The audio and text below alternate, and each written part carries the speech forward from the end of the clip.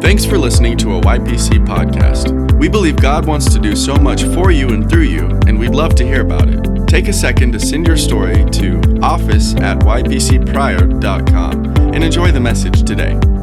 Good morning, Your Place Church, and welcome to our first ever YPC Easter experience online. We're super happy that you guys are spending your Easter with us. And I wanted to celebrate a few things with you.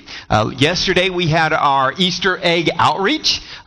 Gave over thousands of candy-filled eggs away to lots of little kids. They drove through our parking lot and we were able to pass them out, give them a little note from us to them. What a great experience. And I know they had as good of a time as we had. Also, I wanted to say thank you to every person who has given in our foster care initiative that we have right here at Your Place Church. We've had these donation boxes set up out in the breezeway, and you guys are giving to that. We appreciate that. Thank you so much for getting behind the mission and the vision of Your Place Church. We're so thankful for all of you.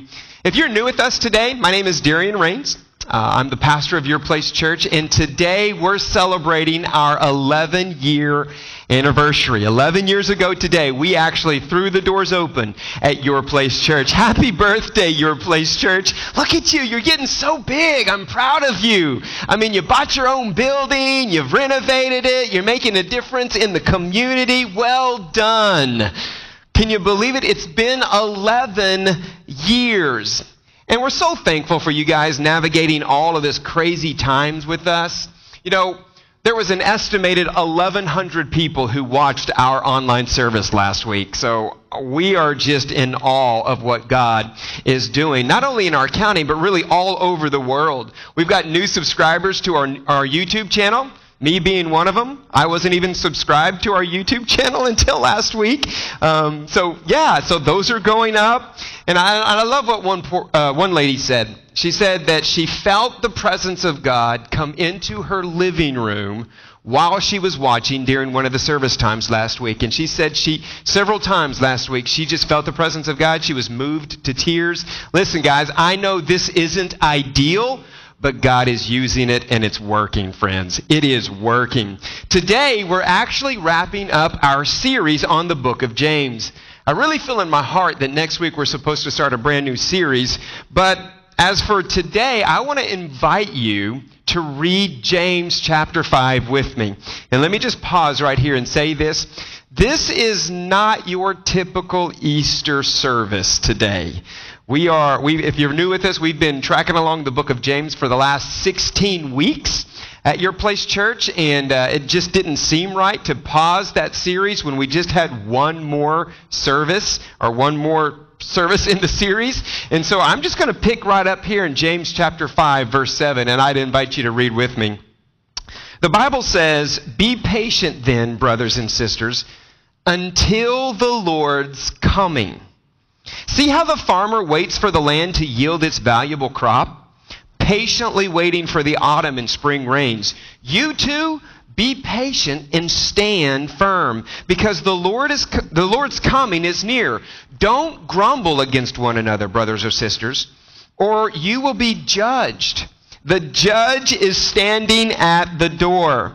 Brothers and sisters, as an example of patience in the face of suffering, take the prophets who spoke in the name of the Lord. As you know, we count as blessed those who have persevered. You've heard Job's perseverance and have seen what the Lord finally brought about. The Lord is full of compassion and mercy." We want to spend some time on this Easter weekend right here in this text in James chapter 5. But before we do, let's invite the presence of the Lord to lead us. Father, we love you. We thank you for your goodness and your faithfulness, God. Lord, it is Resurrection Sunday, and we are so grateful for everything that Jesus did for us on that cross. And Father, right now, we lean into your presence. We lean into the Holy Spirit. And we ask you that you would just allow the text, the scripture, to come alive to us, Father. Speak to us. Show us things in our own lives, Father. We trust you for that. We worship you right now in Jesus' name. Amen I've really been getting into some of the old songs that I used to listen to when I first got saved. I'm 47, and I got saved when I was 17. And so all of those old songs that I used to cut my teeth on way back then are for some reason coming back up, and I'm re-listening to some of these songs. And I actually came across an old DC Talk song. You guys remember DC Talk? I came across a song that it's titled, "I Wished We'd All Been Ready."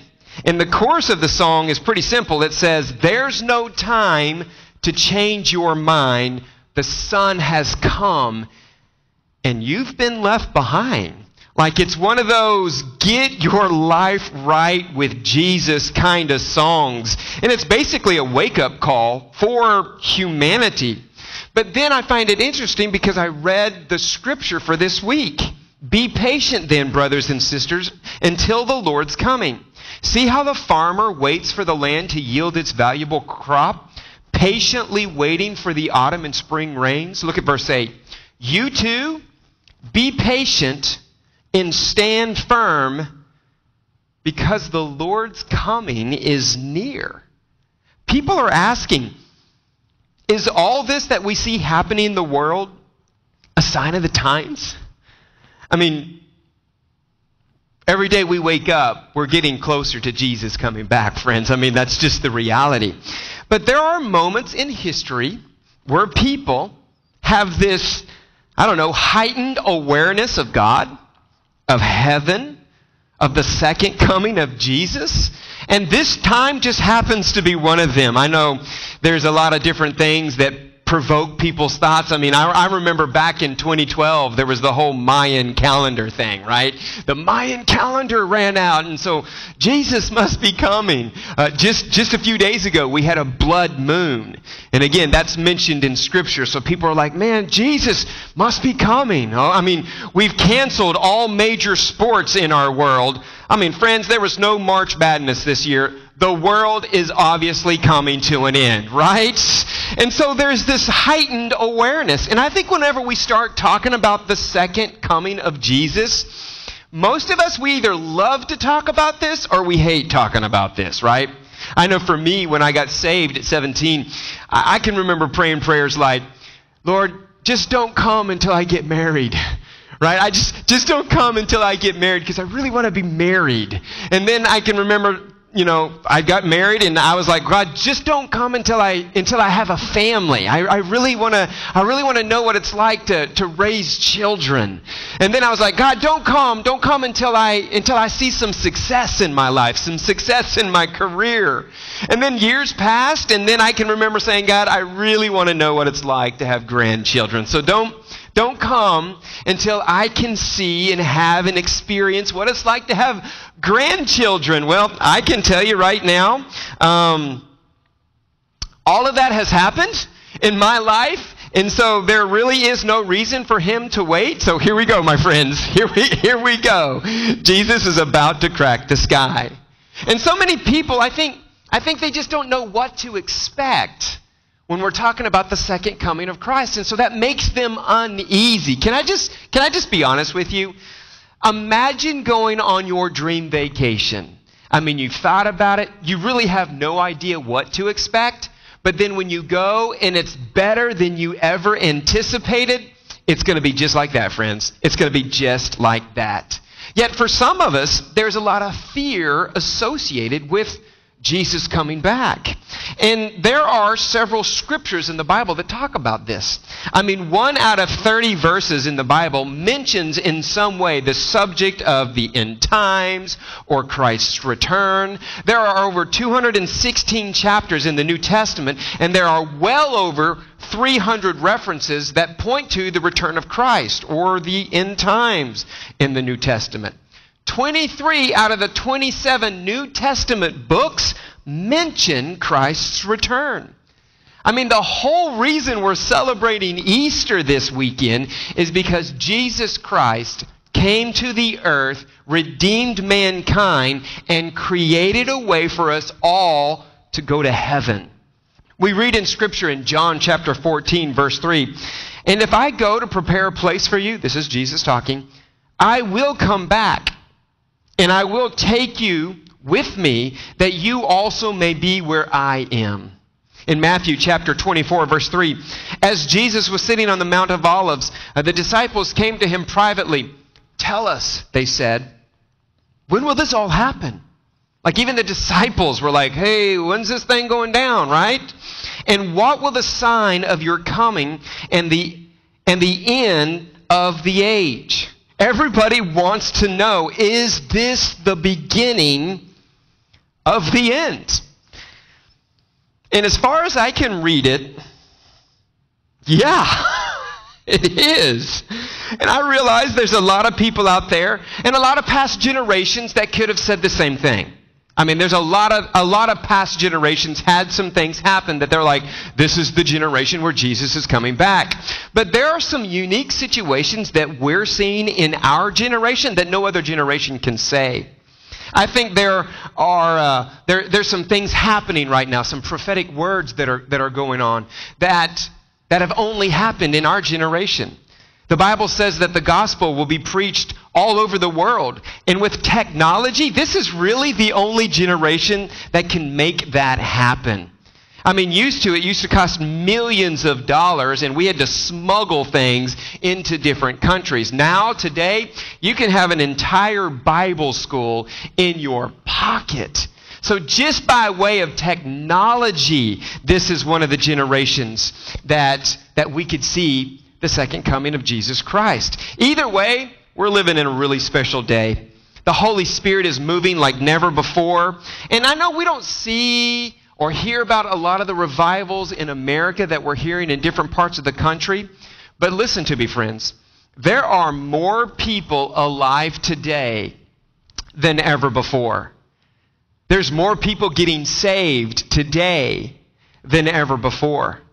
Every day, 170,000 complete Bibles are being distributed. There are over 11 million portions of Scripture that are being passed around this globe every single day. I read a stat recently that said Christianity is growing at 9.3% a year, which is 3 times the population growth of our planet. Other religions are showing, like, for instance, Islam, 2.7% a year, which is right at population growth. We live in probably the most exciting time in history. And if you look at a graph of our little piece of history, you would see that our little chunk of life, that about the time that modern medicine was developed, that the life expectancy increased and the population sharply increased. And they're saying now that by the year 2050, that there are going to be over 9 billion people on the planet. So this is 2020, so just in 30 years, there's going to be 9 billion people on the earth. And listen, this is the time that we're alive, right here, right now. So it's pretty important to understand the times that we live in. And I've been saying this for a few weeks now. I believe that James has been setting us up for something special. He's got something in mind for us here. That's why we're reading through the book of James. James says in verse 9, don't grumble against one another, brothers and sisters, or you'll be judged. The judge is standing at the door. Can I be honest with you, friends? Adversity, more than anything else, will cause us to gravitate to one of two different sides.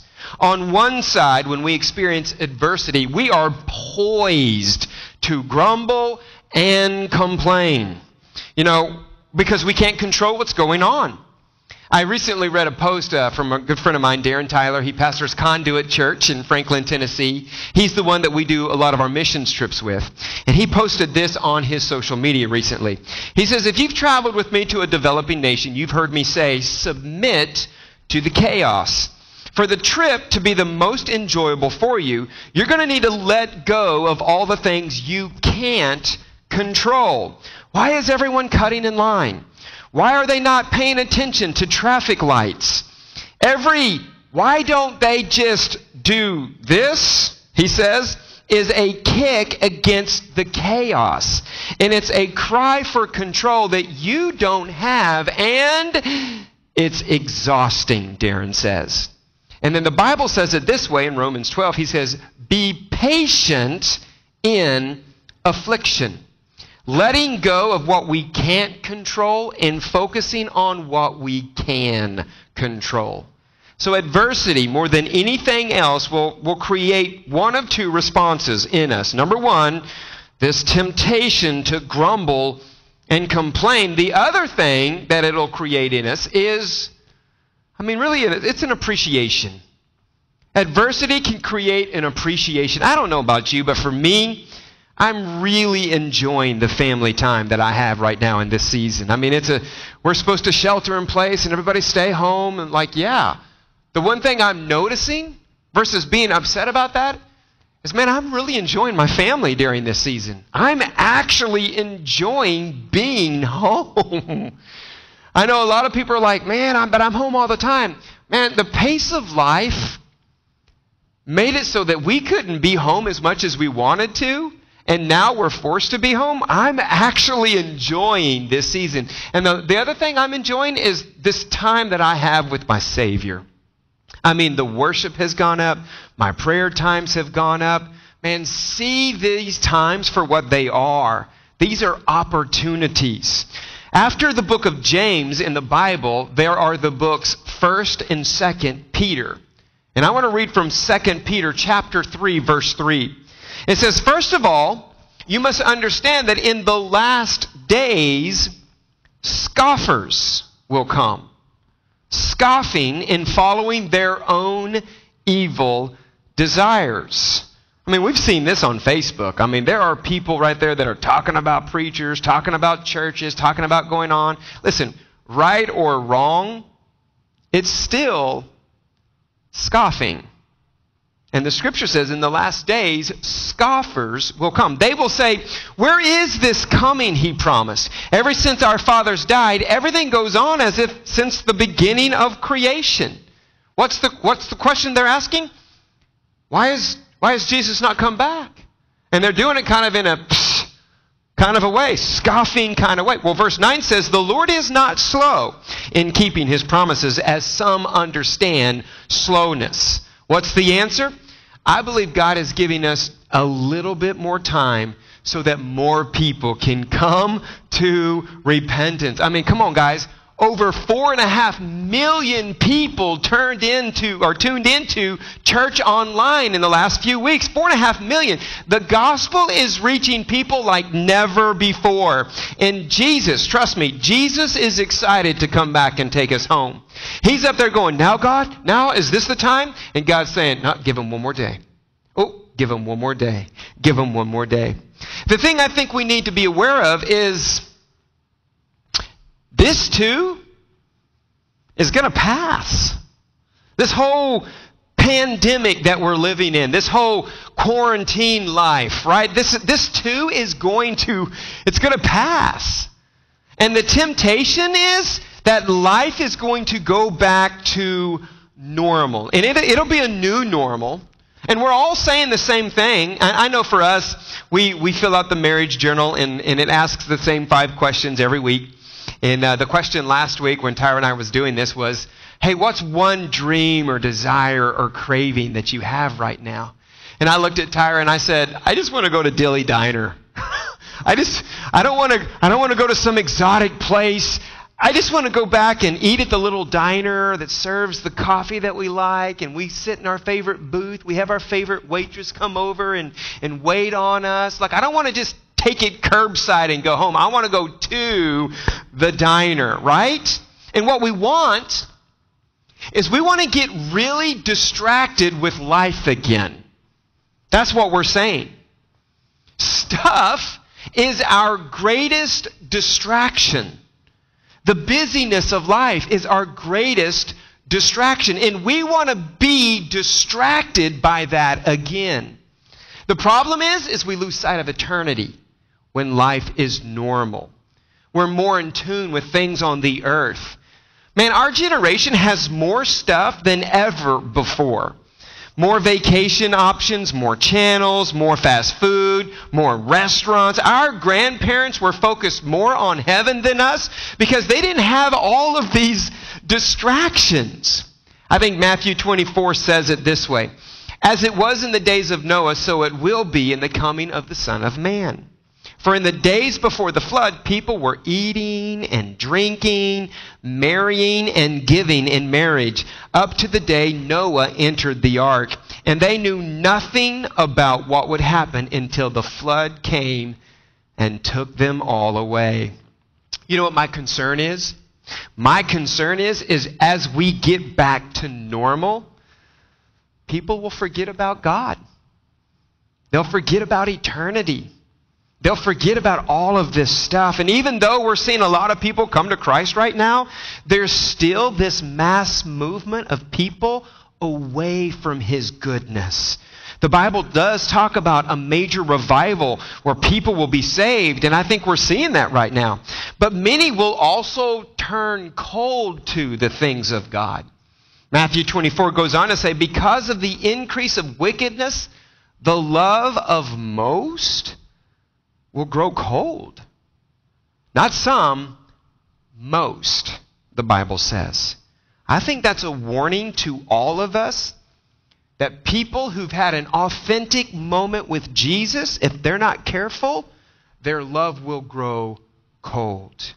Listen, friends, this too will pass, and we will once again think that Jesus isn't coming, at least right now.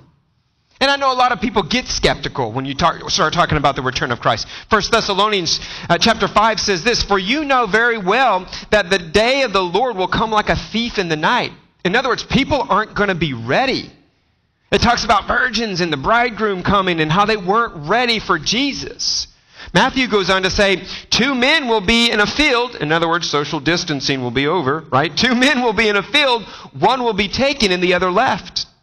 2 women will be grinding in a hand mill, right? In other words, restaurants will be open again. One will be taken and the other left. Therefore, keep watch, because you don't know on what day your Lord will come. If James is trying to get us ready for something, because potentially the end is near, then what do we need to do? And in closing, guys, I just want to give you real quickly 4 things. 4 things that we need to be doing right now. If it's true that James, for the last 16 weeks at Your Place Church, has been preparing us for something, then what do we need to do? Number 1, we should pray. 1 Peter chapter 4, verse 7 says, therefore be clear-minded and self-controlled so that you can pray. So that you can pray. Why? Because prayer keeps us in tune with God. What God is doing, what He's saying. And listen, we are believing for the day to come quicker than we think, that we can all get back together right here at Your Place Church for Wednesday night prayer, for Tuesday lunch prayer, for Sunday morning prayer. Like we're waiting for that day. But listen, just because we can't gather together, don't stop praying. Don't neglect your prayer life. Our rhythms are off right now, but we have to create new ones, new disciplines. Prayer changes things. Man, I come into prayer sometimes after reading the stats and what COVID-19's doing and the economy. When I come into prayer with all of that stuff, I come out with a God perspective. I come out with heaven on my mind. I think God is encouraging us as a church that's like a family to move a little bit more towards the spiritual things. Quarantine can make us lazy in our disciplines. He's moving us back to a heavenly mindset. Praying for our city. Praying for our families, our marriages, the next generation, which, by the way, we have a special announcement today. Right around just after lunch. Pay attention to all of our social media platforms because we got some big news happening here. The second thing that I think James is encouraging us to do right now as a church is to focus on our relationships. 1 Peter chapter 4 says, above all, in other words, pay attention to this, love each other deeply. Love each other deeply, because love covers over a multitude of sins. Offer hospitality to one another without grumbling. Now, when he returns, it's not a good time to have bitterness and unforgiveness destroying you. It's not a good time to allow issues to become more important than people in your life. Because there's one thing that matters most to God, and it's people. It's people. And I'm just trying to be your friend right now. All right, guys? When you're more earthly minded, you'll put an issue between you and a person. James is saying above all. Peter's saying above all. This is a good time to look for ways to show the love of God. It really is. The third thing that I think James is preparing us is he's preparing us to encourage us to use our gifts. I mean, this is what life is all about. 1 Peter goes on to say this, each one should use whatever gift he has received to serve others. To serve others, faithfully administering God's grace in its various forms. If anyone speaks, he should do it as one speaking the very words of God. If anyone serves, he should do it with the strength God provides, so that in all things God may be praised through Jesus Christ. To him be the glory and the power forever and ever. Amen. Use your gifts. Use your gifts. Listen, when this whole thing is over, we're going to have lots of people coming back to church. The whole reason we're building this place right now, the whole reason we expanded the foyer and the coffee shop and the kids areas is because the crowds are coming and we're getting ready for them. But you know what we need right now more than ever? We need more drummers. We need more musicians. We need people in our creative teams, because there's a lot of video going on right now. We need people to host these e-groups, these online, electronic, virtual platforms where people are just getting together. That's what we need right now, and that's the gift you could use. If James is really preparing us as a church for something, then the last thing I think James is saying to all of us in this whole series is